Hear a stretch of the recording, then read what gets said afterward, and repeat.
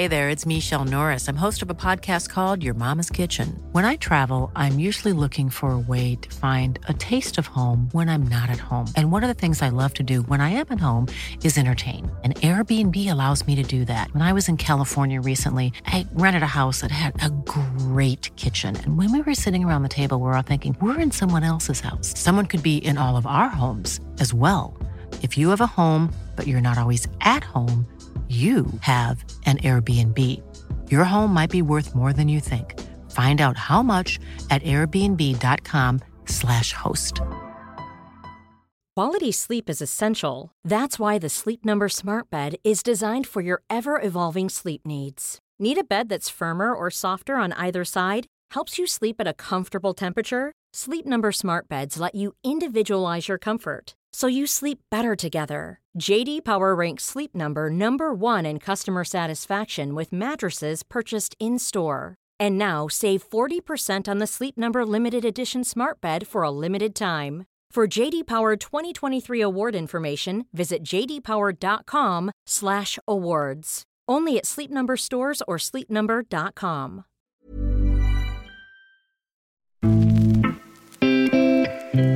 Anders Ygeman, vi är glada att du kom hit denna morgon.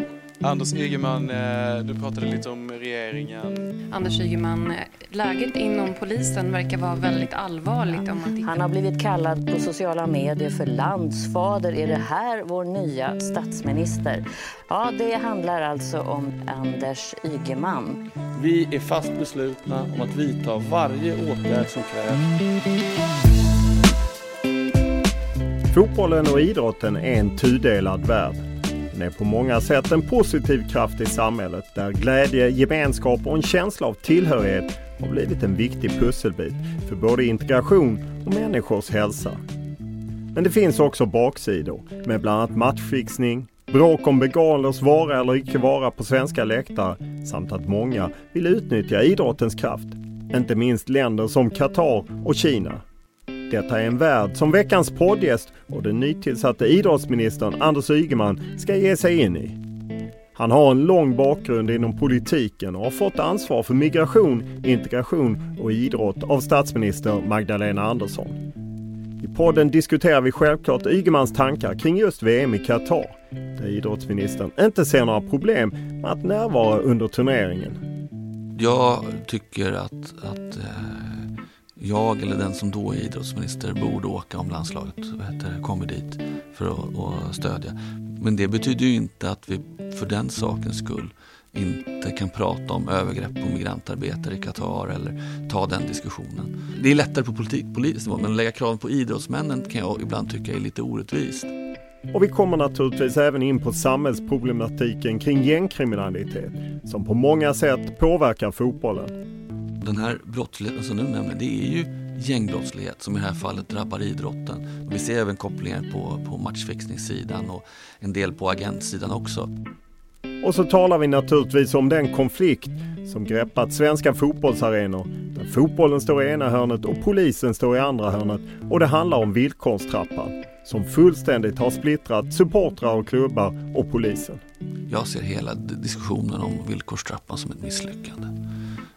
För det är ju varken bra för klubbar och fans eller för polisen att man har kommit hit. Podden är såklart mycket mer än så här, och vi pratar även om varför idrotten hamnat just på Justitiedepartementet. Om Ygemans oro kring de barn och ungdomar som slutat med idrott under pandemin. Och varför han inte tycker att man bör toppa lagen i ung ålder. Hur många procent av hans arbetsvecka som kommer gå till idrotten. Och hur det kommer sig att just han fick uppdraget som idrottsminister. Samt hur regeringen ställer sig till att diplomatiskt bojkotta OS i Kina. Men som vanligt börjar vi podden med en faktaruta.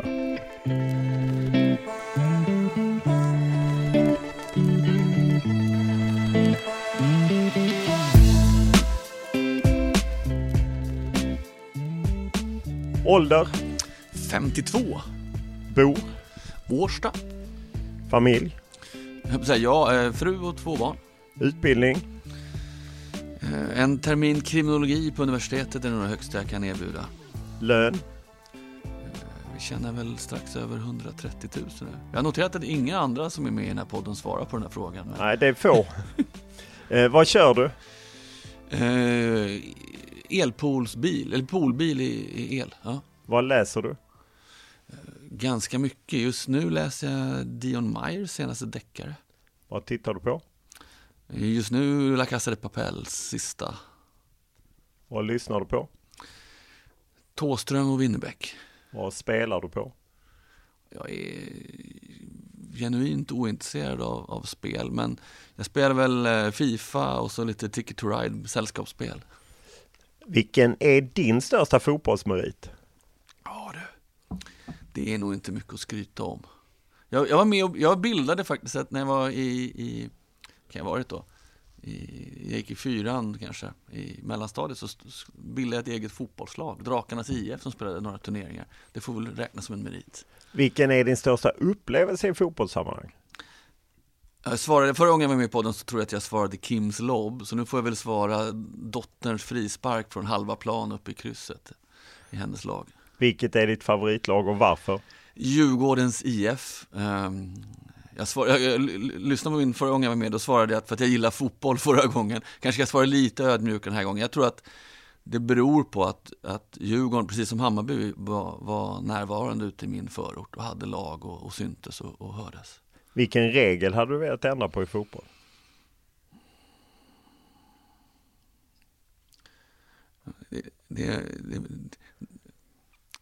Jag vet inte om jag tycker att reglerna är ganska bra. Jag är ganska konservativ. Man kanske skulle kunna göra ännu lite mer för att få snabbt spel när spelet ska sättas igång på frisparkar och inkast och så. Vilken är din favoritfilm? Blues Brothers. Vid vilka tillfällen ljuger du? Det borde man ju svara nej på, va? Men det händer nog att man har en del vita lögner för att få vardagen att gå ihop, trots att man ska försöka undvika det. Vad var du bäst på i skolan? Och vi brukar ta bort idrott och... Samhällskunskap får jag nog säga. Ja, okej. Och de närbesläktade ämnena. Vilken är din största kris?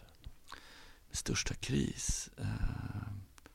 Det var nog när vi fick förlösa vårt första barn med ett urakut kejsarsnitt. Och jag ligger liksom kvar faktiskt på sjukhusgolvet med liksom sladden till den här ping-ping-apparaten i handen. När var du riktigt lycklig senast? Jag är nästan alltid lycklig. Men riktigt lycklig kanske var i helgen när jag fick vara med min familj.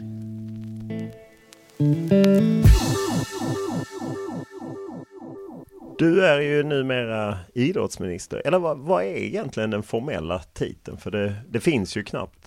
Men... Den formella titeln är nog integrations- och migrationsminister. Men man kan också kalla mig statsråd med ansvar för migration, integration och idrott. Hur kom det sig att du fick det uppdraget? Känslan efteråt är att du kanske anmälde ditt intresse. Jag är ju väldigt idrottsintresserad, och det bidrog säkert.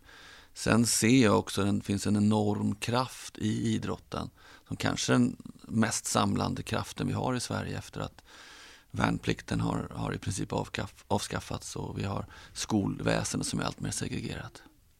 Så när du fick frågan av Magdalena Andersson, vad kände du då?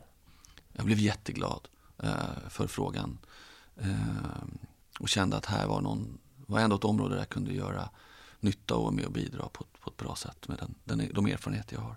Varför hamnade idrotten som ansvar på Justitiedepartementet? Delvis beror det väl på att jag hamnade på Justitiedepartementet. Och det tror jag är det första läget. Och sen tror jag att det var viktigt att idrotten skulle hamna hos en tung minister och ett tungt departement. Och då passade det bra här. Det hade kunnat hamna på Finansdepartementet eller Kulturdepartementet också, absolut. Eller social har det väl varit tidigare än något tillfälle.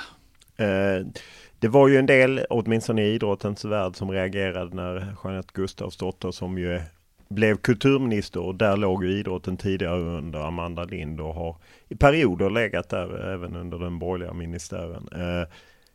När hon sa att idrott är viktigt för mig som person, men det känns helt okej att hon tappade då. Det finns också mycket brottslighet hos idrotten och att det är därför man valde att flytta på det. Och det har hon ju själv backat över. Hon var trött efter att ha varit helt nytt som statsråd och kört en jäkla massa intervjuer på rad.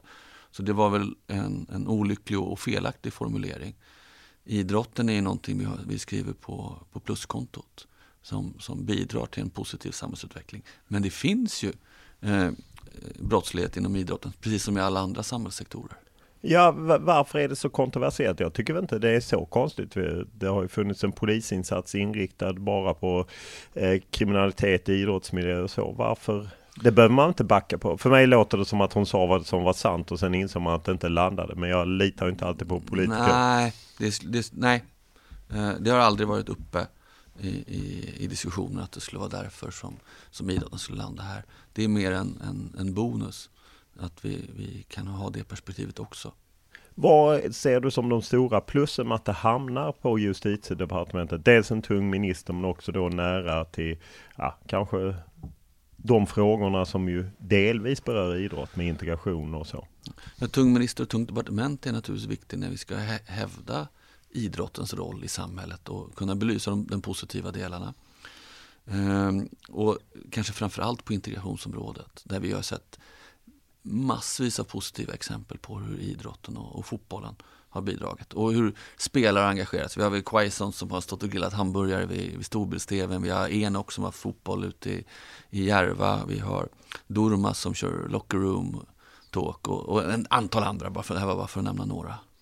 Just det här att, jag menar, en problematik som ju Magdalena Andersson pratar mycket om i regeringsförklaringen är ju liksom gängkriminaliteten och delvis kan man väl säga att om samhället backar, om inte till och med idrottsföreningar har ju ibland i vissa utsatta områden ställt in träningar och liknande.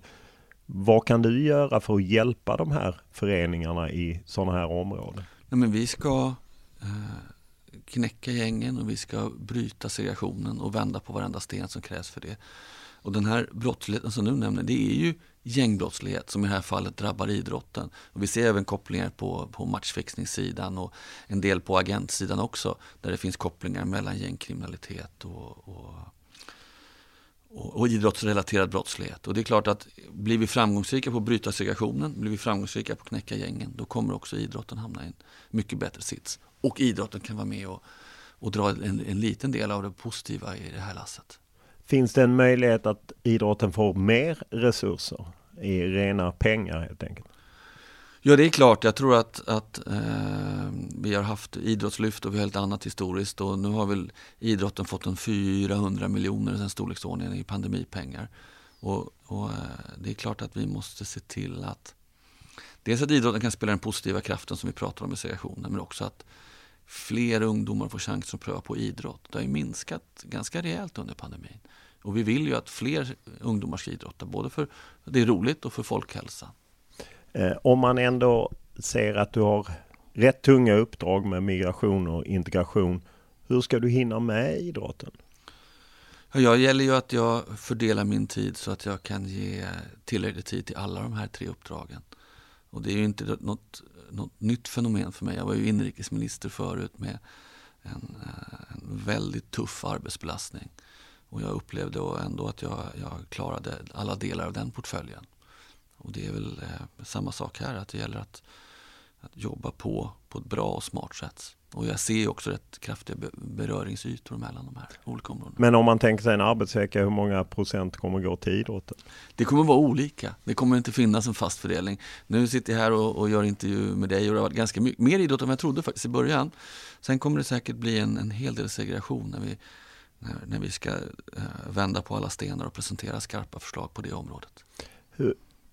Kan du förstå det, de som undrar om det finns tillräckligt med tid för idrotten och att man liksom flyttar runt? Under Stefan Löfven låg det under kultur delvis och ibland Gabriel Wikström som ju inte var på kulturdebatt. Alltså att idrotten bara flyttas runt som en spelpjäs, det gör man ju inte med så många andra områden. Ja, och en hel del andra saker som också flyttar runt och en hel del enheter som har flyttat runt mellan ganska många olika departement.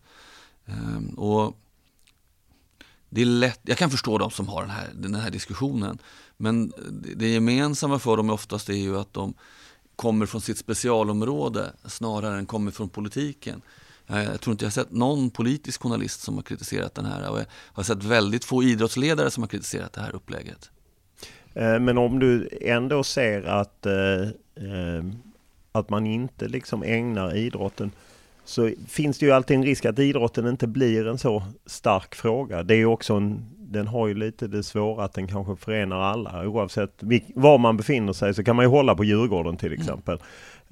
Att idrotten har svårt att bli en valfråga. Det har de ju uttryckt själva emellanåt. Björn Eriksson gick ut starkt inför förra valet, RF-ordförande, att vi måste se till att idrotten blir mer av en valfråga.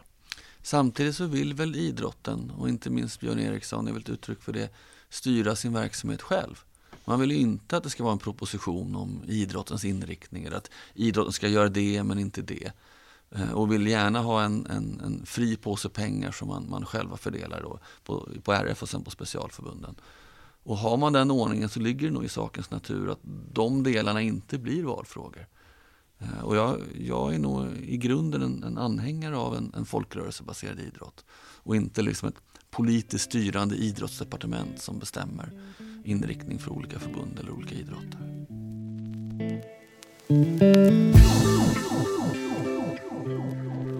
Uppdrag granskning ikväll om uppgjorda matcher i svensk fotboll. I don't understand why somebody on the other side of the world would want to bet on a match in Division 1 in Sweden. Jag kände på, framförallt i andra halvlek, att någonting var ju fel såklart på den matchen. Jag ser ett självmål till exempel, att är det här normalt eller ingår det i spelet? Tänk om jag är fel ute. Och det krävs såklart väldigt mycket stöd av polis- och åklagarmyndigheter med flera för att vi ska komma till rätta med det här. Du nämner själv matchfixning och gängkriminalitet och allt det, att ni ska knäcka gängen. För mig blir det lite konstigt att polisen, jag vet att vi inte har ministerstyre i Sverige, men det blir ändå så att polisen i Stockholm lägger ner sin riktade insats mot kriminella i idrottsmiljö under ledning av Fredrik Gårdare. För mig är det liksom, då säger man en sak och så gör man en annan. Jag kan förstå den tanken och jag har stor respekt för det arbete som de har gjort. Samtidigt så är det väl rimligt att den typen av arbete organiseras nationellt. För det är ju inte ett Stockholmsproblem. Det finns problem i Göteborg eller Malmö och andra orter runt om i Sverige också. Sen gäller det väl att man inte förlorar fart och förlorar kompetens. Och det kan det nog ha upplevts att det har gjort i det här fallet. Ja, för att det berättar ju ändå Fredrik Gårdare, att de har ju upparbetat kännedom om vilka aktörer det är och liknande som på något sätt nu försvinner för att de jobbar på helt andra saker. Och det är ju en organisationsfråga inom polisen, så de måste se till att de har rätt kompetens och rätt bemanning för att klara av uppgiften. Vilket tryck kommer från politiskt håll på polisen att se till att de löser det här, eller lägger man sig inte i det? Jag tror att det från håll är viktigt att polisen löser alla sina uppgifter. Sen tror jag det vore olyckligt om politiken gick in och detaljreglerade hur man skulle lösa en enskild uppgift. Oavsett om vi har haft ungefär samma debatt om narkotikaspaning, där man ju också i reformen slog isär de grupperna, och jag tror säkert man kan ha andra sådana områden där de som jobbar med de frågorna inom polisen upplever att just deras kompetens inte tas till svara när det organiseras på ett annat sätt. Hur ser du som minister med ansvar för sport på att matchfixning som på något sätt blivit vanligare i svensk idrott? Vi har just nu en rättegång som pågår. Jag ser att det är allvarligt, och det är ju delvis också ett tecken på att en mycket mer fragmentariserad spelmarknad, där vi har haft ett antal företag som egentligen inte haft rätt att verka i Sverige som har verkat här ändå. Och att vi nu har gått över till en form av licenssystem där samhället ställer starkare krav på spelföretagen. Vi har också tillsatt en utredning under Gunnar Larssons ledning som nu är ute på remiss om ytterligare åtgärder mot matchfixning. Men jag tror vi kan göra betydligt mer, men jag tror inte att problemet kommer att upphöra helt. Utan det ser vi ju runt om i världen, att det här är som en katt- och råtta-lek mellan de som försöker ägna sig åt det och de som försöker beivra det. Fredrik Gårdare då har ju sagt att svenska elitklubbar i fotboll i viss mån befinner sig i klorna på en del kriminella, och han har ju ifrågasatt att de gör affärer med en del nätverk som han har pekat på och så. Hur ser du på det, liksom att fotbollen som ju är ändå stor, engagerar många, du är själv djurgårdare, att de hamnar i de här situationerna? Jag tror att man ska akta sig väldigt noga för det, för man binder ju ris kring egen rygg och riskerar att hamna i situationer som man kanske till slut inte själv kan hantera. Och det, vi pratade tidigare här om agentfrågan, det är klart att det behövs som en självreglering också. Vilka typer av relationer har man med agenter, vilka typer av agenter jobbar man med, och kanske är ribban lite för låg för att vara agent inom fotbollen. Ja, och tycker du att man kan lägga ett ansvar på klubbarna att vilka är det ni gör affärer med? Ja, det är klart att man kan, och jag tror ändå att klubbarna, jag har en god tro på att klubbarna vill jobba med seriösa agenter och seriösa affärer. Sen kanske man ibland hamnar i situationer där man har svårt att helt välja själv, eftersom en spelare eller ett annat lag har kontraktat en agent som man är tvungen att ha att göra med, även om man själv hade valt annorlunda. När jag intervjuade dig 2016 så sa du att du inte tog med barnen på derby för det var för stökigt och du var tudelad kring bengaler. Du kunde inte direkt ta avstånd från det. Nu kan man ju säga att de två frågorna landar i liksom något som många i svensk fotboll är upptagna kring det man kallar villkorstrappan. Hur ser du på den konflikt som har blivit mellan egentligen nästan hela fotbollskollektivet och så polisen på andra sidan? Jag tycker den är olycklig, och jag tycker att polariseringen är olycklig. Det sägs och skriks saker om svensk polis på läktarna som jag har väldigt svårt att acceptera. Och där jag tycker att man, även om man har olika uppfattningar, kunde haft en helt annan ton mot varandra. Sen tror jag, som jag tror jag sa 2016 också, att jag tror inte att den här frågan löses på något annat sätt än att huvuddelen av åskådarna, de arrangerade klubbarna och polisen är överens. Det finns liksom ingen väg ut ur det här om man inte kan gå framåt tillsammans. Då kommer den här typen av problem att bestå, och det kommer inte kunna ha lika mycket. Det kommer inte vilja gå lika många människor på fotboll som vi önskar. Hur ser du på polisens metod att använda sig av kollektiv bestraffning? Det är väl omdiskuterat om det är kollektiv bestraffning. Vi ska inte gå in i det, men kollektiv bestraffning är väl förbjuden i grundlagen, så är det väl klart. Men jag tycker att det borde vara möjligt att använda sig av pyroteknik på ett lagligt sätt. Vi har sett det i en del andra länder där man har varit hyfsat ändå framgångsrika. Samtidigt är det så att om det är gång på gång sker ordningsstörningar, så kommer ju det att påverka polisens tillståndsgivning. Så är det ju även för andra verksamheter. Problemet är väl att man inte har funnit en form för detta som arrangörerna, alltså klubbarna och även supportrarna accepterar eller kan leva med. Och har du en läktare med 30-40 000 personer, då finns det ju ett kollektivt kontrakt för hur man beter sig på den där arenan. Ska man då vara framgångsrik som ordningshållare, så krävs det att man har en gemensam bild av vad som får och inte får göras på den här arenan. Och jag har ju ändå sett att man har lagfört en hel del personer som har kastat bangers eller annat sånt. Men ändå väldigt få. Jag menar, det vet ju du också. Du har ju suttit på Djurgården-matcher och sett hur de tänder sina bengaler och det händer ingenting. Så att, hur känner du som minister som ändå delvis har ett ansvar för polisen och det händer ingenting med de som står och tänder bengaler? Jag ser hela diskussionen om villkorstrappan som ett misslyckande. För det är ju varken bra för klubbar och fans eller för polisen att man har kommit hit. Och som jag sa, jag tror inte man kommer på en lösning på det här utan att man har en fungerande dialog. Det kommer alltid finnas de som vill bryta reglerna oavsett vilka regler man sätter upp. Och de är inte så intressanta att föra en dialog med.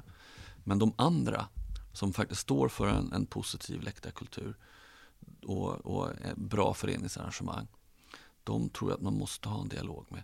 Och då måste också klubbarna vara beredda att kunna stå upp för den typen av arrangemang man vill ha, så ska jag säga. Kommer regeringen på något sätt försöka få till en dialog?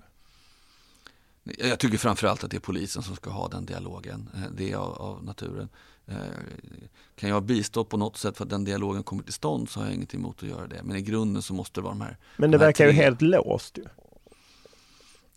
Det är så mörkast innan gryningen, vad säger du? Jag hoppas väl att man nu tar den här chansen när allsvenskan precis har slutat och vi har ett 3-4 månader på oss i alla fall tills Allsvenskan drar igång. Att man tar den här chansen och försöker skapa en bättre dialog. För den är destruktiv för alla. Oj, vad det kommer raketer och grejer i diverse färger. Sen är uppe till vänster här kastas en bengal från kortsidan mot långsidan. Det är ju livsfarligt. Så det är ganska otäcka scener faktiskt just nu där nere. Det har kastats brinnande föremål. Vi tror att det är en bengal. Då är det några knallskott som går av också. Det här är inga roliga scener. Domaren blåser av matchen och beordrar samtliga spelare av plan. Jonas har besked från inneplan. Ja, det är inte bara 1 eller 2 eller 3 smällare. Jag tror vi är uppe i 6-7 stycken nu. Kommer det någonting mer mot planen så stoppas matchen.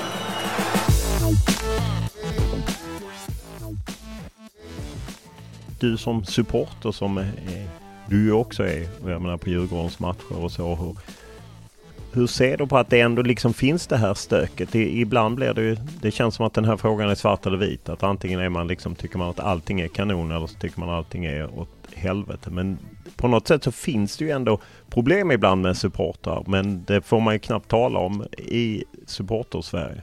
Nej, men självklart, jag har ju varit på supportsidan, jag har också åkt med polisen ett derby och det är ganska mycket saker som inte hör hemma på en fotbollsarena eller som händer. Och det är ju ganska naturligt om man har så många människor som man har ganska mycket alkohol inblandat, väldigt mycket känslor inblandat. Nej, jag tror att för fotbollen långsiktigt så är det viktigt att man kan visa att det är en trygg plats att gå på fotboll. Där både liksom vad man får höra för ord och språkbruk, men också vad man inte ska behöva råka ut för jobbiga händelser. Om man vänder på det så är det ju många som upplever att de inte är trygga att gå på fotboll på grund av polisen, och det finns ju exempel, dels olika grupperingar som har skildrats i både Expressen och DN och andra publikationer. Dessutom finns det ju tydliga exempel på där man suddar ut nummer på hjälmar och övervåld och så. Hur ser du på det?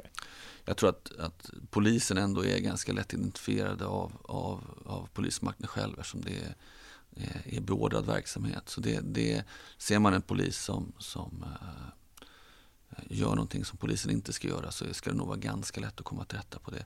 Men det är klart att jag aldrig kommer att försvara att polisen gör någonting som bryter mot lagen. Polisen ska ju upprätthålla lagen. Men jag tror att det är en minoritet som avstår från att gå på fotboll för att de är rädda för polisen. Däremot så tror jag det är ganska många som funderar på att avstå från att gå på fotboll på grund av ordningsstörningar. Nu är ju dina barn 5 år äldre. Hur gör du med barn och derbyn idag? Ja, nu skulle jag nog kunna tänka mig att gå på derby med barnen. Inte för att det är så stor skillnad på läktaren, men lite bättre är det ändå med. När vi gjorde den här intervjun så har det varit varje derby var det väl som var avblåst, och så var det 30 minuter väntan och mina barn är 15 och 17 nu, så det är lättare att föra en diskussion om vad som händer på läktarna. Hur ofta är du själv liksom störd över det som sker på en arena?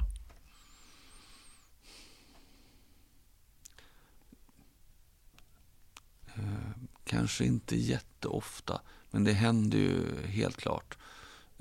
Och sen blir man väl lite störd av sitt liksom perspektiv. Jag har varit ansvarig för polisen ett antal år. Så det är klart att det finns massa små situationer som jag kan fundera över och störas över. Men generellt sett så är ordningshållningen i fotbollen bra. Och jämför man med när jag gick på fotboll med min pappa och därefter, så är det färre poliser som behöver användas för fotbollen, och det är bättre ordning på läktarna.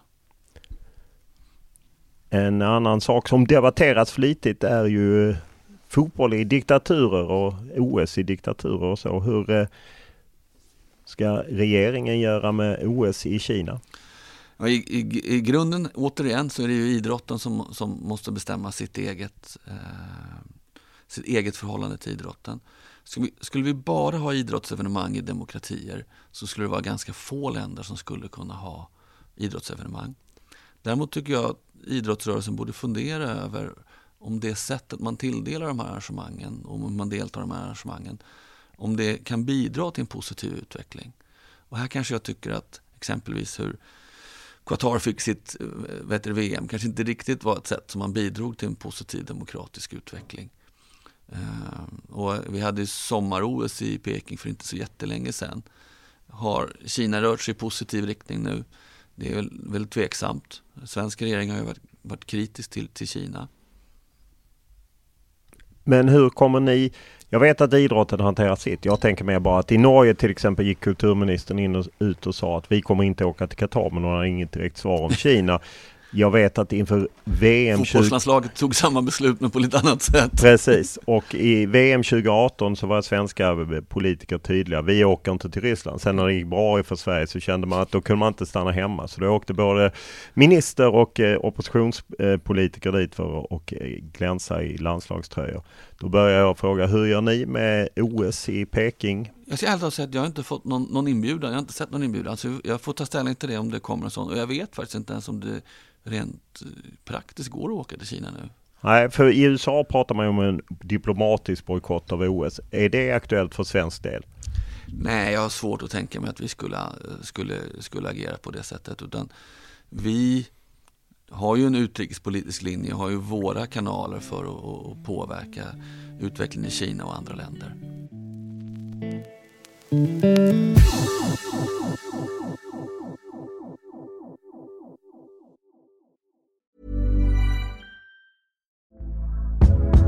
Hey there, it's Michelle Norris. I'm host of a podcast called Your Mama's Kitchen. When I travel, I'm usually looking for a way to find a taste of home when I'm not at home. And one of the things I love to do when I am at home is entertain. And Airbnb allows me to do that. When I was in California recently, I rented a house that had a great kitchen. And when we were sitting around the table, we were all thinking, we're in someone else's house. Someone could be in all of our homes as well. If you have a home, but you're not always at home, you have an Airbnb. Your home might be worth more than you think. Find out how much at airbnb.com/host. Quality sleep is essential. That's why the Sleep Number Smart Bed is designed for your ever-evolving sleep needs. Need a bed that's firmer or softer on either side? Helps you sleep at a comfortable temperature? Sleep Number Smart Beds let you individualize your comfort, so you sleep better together. JD Power ranks Sleep Number #1 in customer satisfaction with mattresses purchased in-store. And now save 40% on the Sleep Number Limited Edition Smart Bed for a limited time. For JD Power 2023 award information, visit jdpower.com/awards. Only at Sleep Number stores or sleepnumber.com.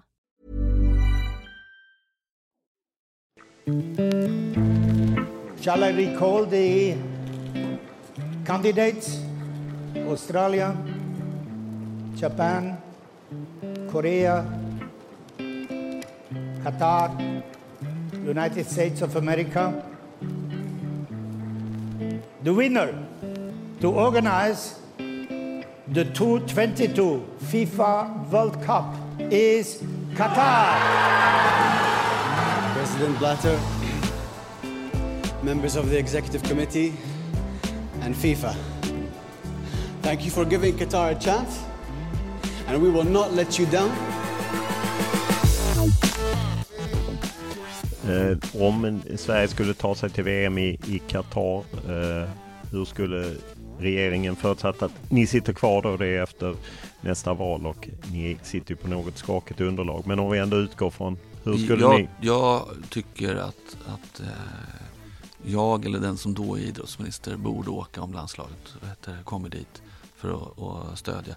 Men det betyder ju inte att vi för den sakens skull inte kan prata om övergrepp på migrantarbetare i Qatar eller ta den diskussionen.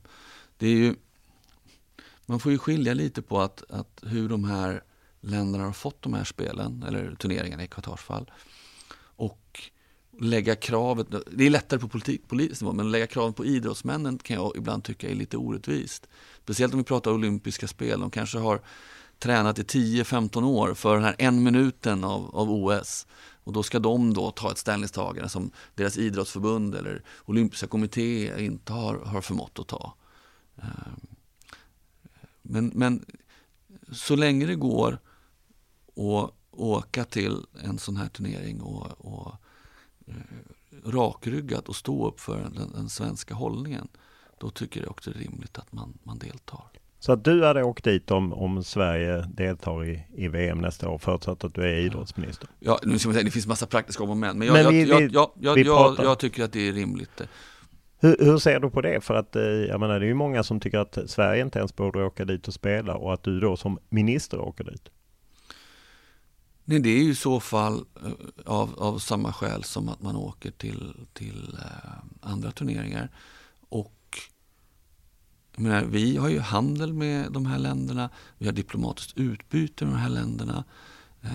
Svårt att se varför just det här skulle vara exkluderat, förutsatt då att man kan framföra den svenska hållningen och vara, som vi är, väldigt kritiska både till hur de fick turneringen och de övergrepp som har skett på migrantarbetare och mänskliga rättigheter.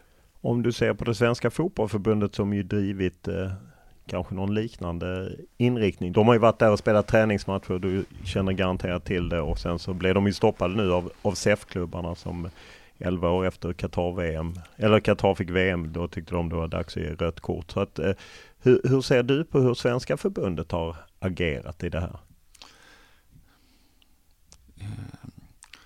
Jag kan väl säga så här, att jag har ju större förståelse att man väljer att inte åka dit på en väldigt stor turnering än vad jag har för det här mer vardagliga utbytet.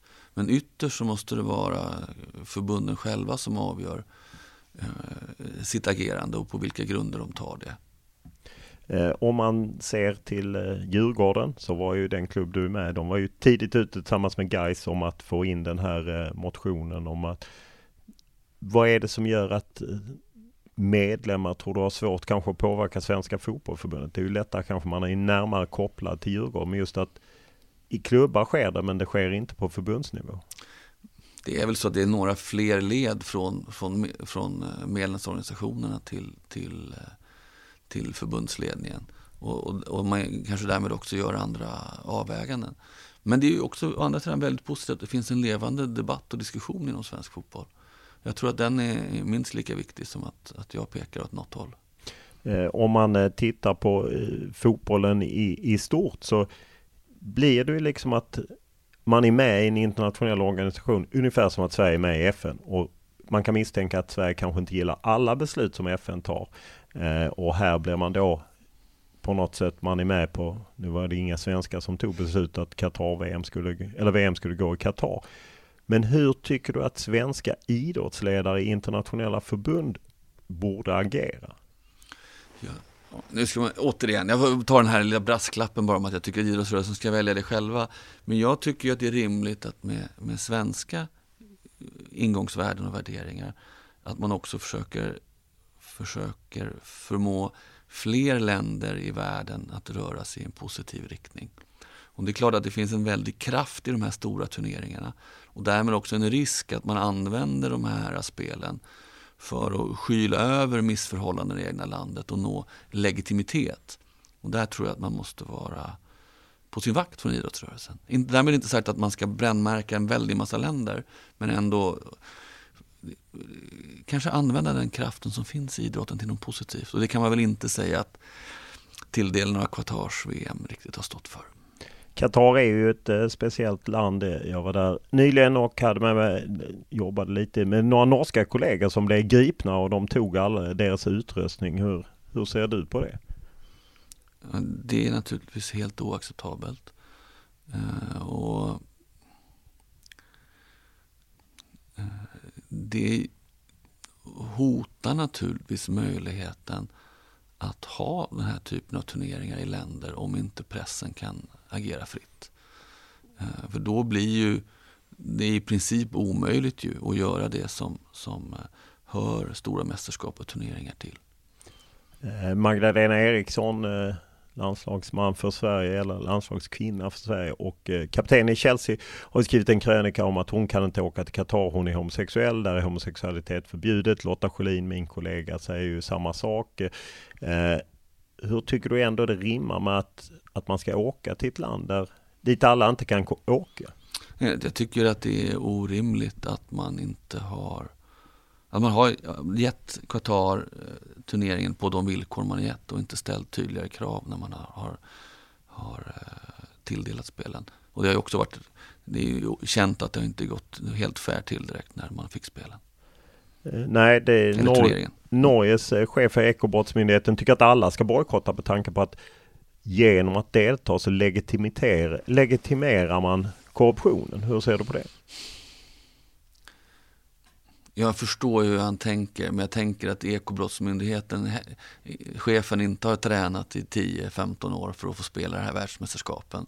Och det är därför lite lättare för honom att tillmäta just hans eget arbete större vikt än all den tid som idrottskvinnor och idrottsmän har lagt ner.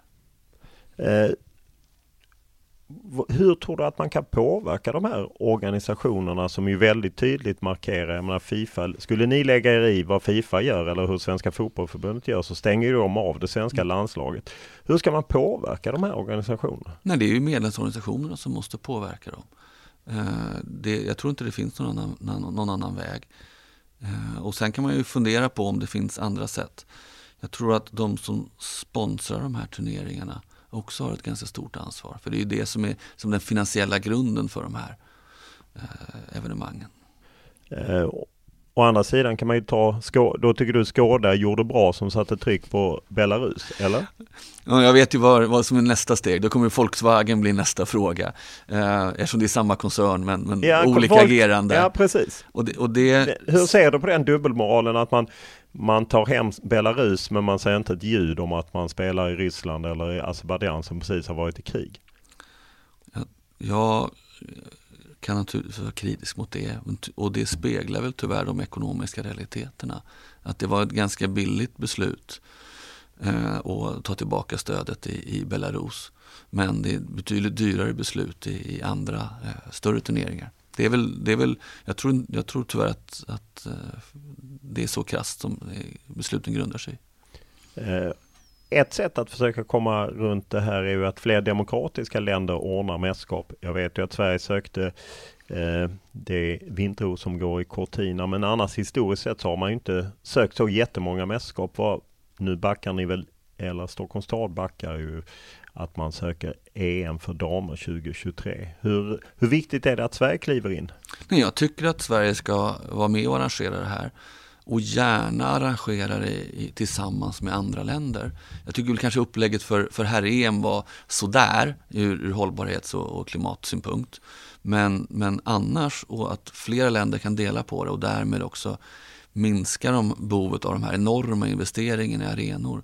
Det tror jag är vägen framåt. Men också att ställa krav på att som demokratisk progression. För det är ju fantastiskt bra om man kan vara i ett land och faktiskt på marginalen bidra till en demokratisk utveckling.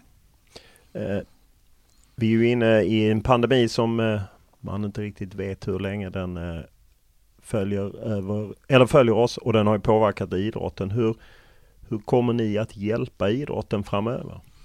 Det beror ju på hur mycket idrotten drabbas. Hittills har vi gått in med, jag tror det är 400 extra miljoner. Och det är klart att kommer idrotten drabbas ytterligare, då får vi också fundera på hur vi kan kompensera idrotten. Nu ska vi väl komma ihåg att den största tappet skedde i början och i inomhusidrott. De här senare vågorna har man ju hanterat lite annorlunda med vaccinationsbevis och andra saker. Men för oss är det av yttersta vikt att vi kan attrahera tillbaka de killar och tjejer som slutade idrotta och också kunna attrahera nya tjejer och killar till idrotta. Ja, hur oroad är du med tanke på att man tappade så mycket unga människor och barn? Jag är faktiskt ganska oroad. För vi ser ju också att hur viktigt det är för folkhälsan.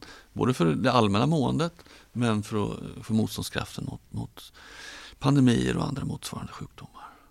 Hur ska ni hjälpa idrotten att ta tillbaka eller försöka locka tillbaka de här? Dels finansiellt, dels tror jag vi måste titta på hur förutsättningarna för spontanidrott ser ut i vårt samhälle. Kan vi öppna upp skolhallar på nätterna i större omfattning än vad det görs? Kan vi bygga fler kaninburar, kallade vi dem när jag var liten, alltså små fotbollsytor i bostadsnära områden. Det känns ju som att de senaste åren så har det snarare försvunnit den typen av ytor, snarare än det har tillkommit. Men behoven växer ju, basketplaner, som man kan spela på spontant och så vidare och så vidare. Vad är dina inspel hittills från RF? Har du haft någon? Du är ju väldigt ny. Har du haft någon liksom inspel från RF vad de vill ha? Ja, jag har talat jättekort på telefon med RFs ordförande. Och det som nämndes då var väl ytterligare pandemistöd och också trycka på det här med lokaler och ytor för idrott. Och hur hoppfull är du att kunna hjälpa Björn Eriksson med det han önskar? Jag vet inte om jag har något stort behov av att hjälpa Björn Eriksson. Nej, ett stort behov av att hjälpa idrotten. För jag ser ju den positiva kraft som idrotten utgör. Och det här med lokalytor behövs det nog lite handpåläggning. Det kan nog behövas pengar på nationell nivå, men det måste också liksom ändra tankebanor runt om i våra kommuner. Vad är ditt råd till idrottens företrädare för att lyfta värdet som de tillför? Jag inser att du kommer säga att jag förstår värdet, men ändå... men visa upp sig. Jag tror att det finns mycket som idrottsrörelsen gör som de som inte är med idrottsrörelsen inte ser. Och där det finns kanske, jag ska inte säga föraktfull, men liksom lite så att man inte riktigt förstår vilka insatser som görs runt om i bostadsområden, runt om i hela Sverige. Och hur mycket ideella insatser och ideell tid som läggs ner i fotboll. Så det är fler än politiker som borde känna tacksamhet för all det slit som görs i idrottssverige. Ja, och hur får man fram det på bästa sätt? Ja du, kanske ta en större plats i lokalsamhället än vad man gör. Det är lätt att idrotten liksom lite håller sig för sig själva. Den ännu mer öppnar upp sig mot lokalsamhället. Och sen finns vi också frågor för idrotten själv och fundera över. Tidig specialisering, att folk inte prövar på olika idrotter, att det så fort blir tävling och en idrott. Vilket då gör att vi tappar många lovande svenska idrottskvinnor och idrottsmän. Du vill kort sagt inte ha toppning och inga tabeller? Toppning tror jag inte på, för att vi ser ju att när man selekterar på talang i tidig ålder så är det egentligen fysisk mognad man selekterar på och inte talang. Och det gör ju då att folk som egentligen är talangfulla men ligger senare i fysisk utveckling, de sorteras bort och därmed får vi ett mindre underlag för att vara framgångsrika senare i livet. Stort tack för att du pressade in den här intervjun i ditt tajta schema. Tack så mycket.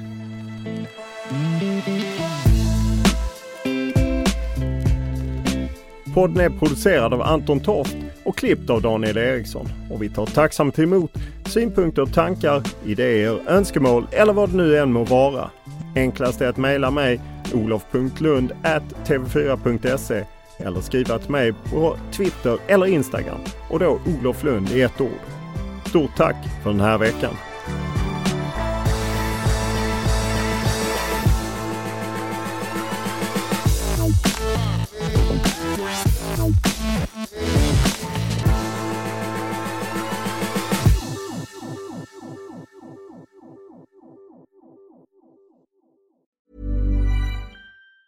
Hey, folks, I'm Mark Maron from the WTF Podcast, and this episode is brought to you by Kleenex Ultra Soft Tissues, your ally to help tackle your allergy symptoms this season. I love the change of seasons, but nobody loves pollen and all those other things floating in the air that make you sneeze during this nice weather. Kleenex Ultra Soft Tissues are hypoallergenic and allergist approved, so fight back against watery eyes and runny noses without worrying about irritating your skin. For this allergy season, grab Kleenex and face allergies head on. Want flexibility? Take yoga. Want flexibility with your health insurance? Check out United Healthcare Insurance Plans. Underwritten by Golden Rule Insurance Company, they offer flexible, budget-friendly medical, dental, and vision coverage that may be right for you. More at uh1.com.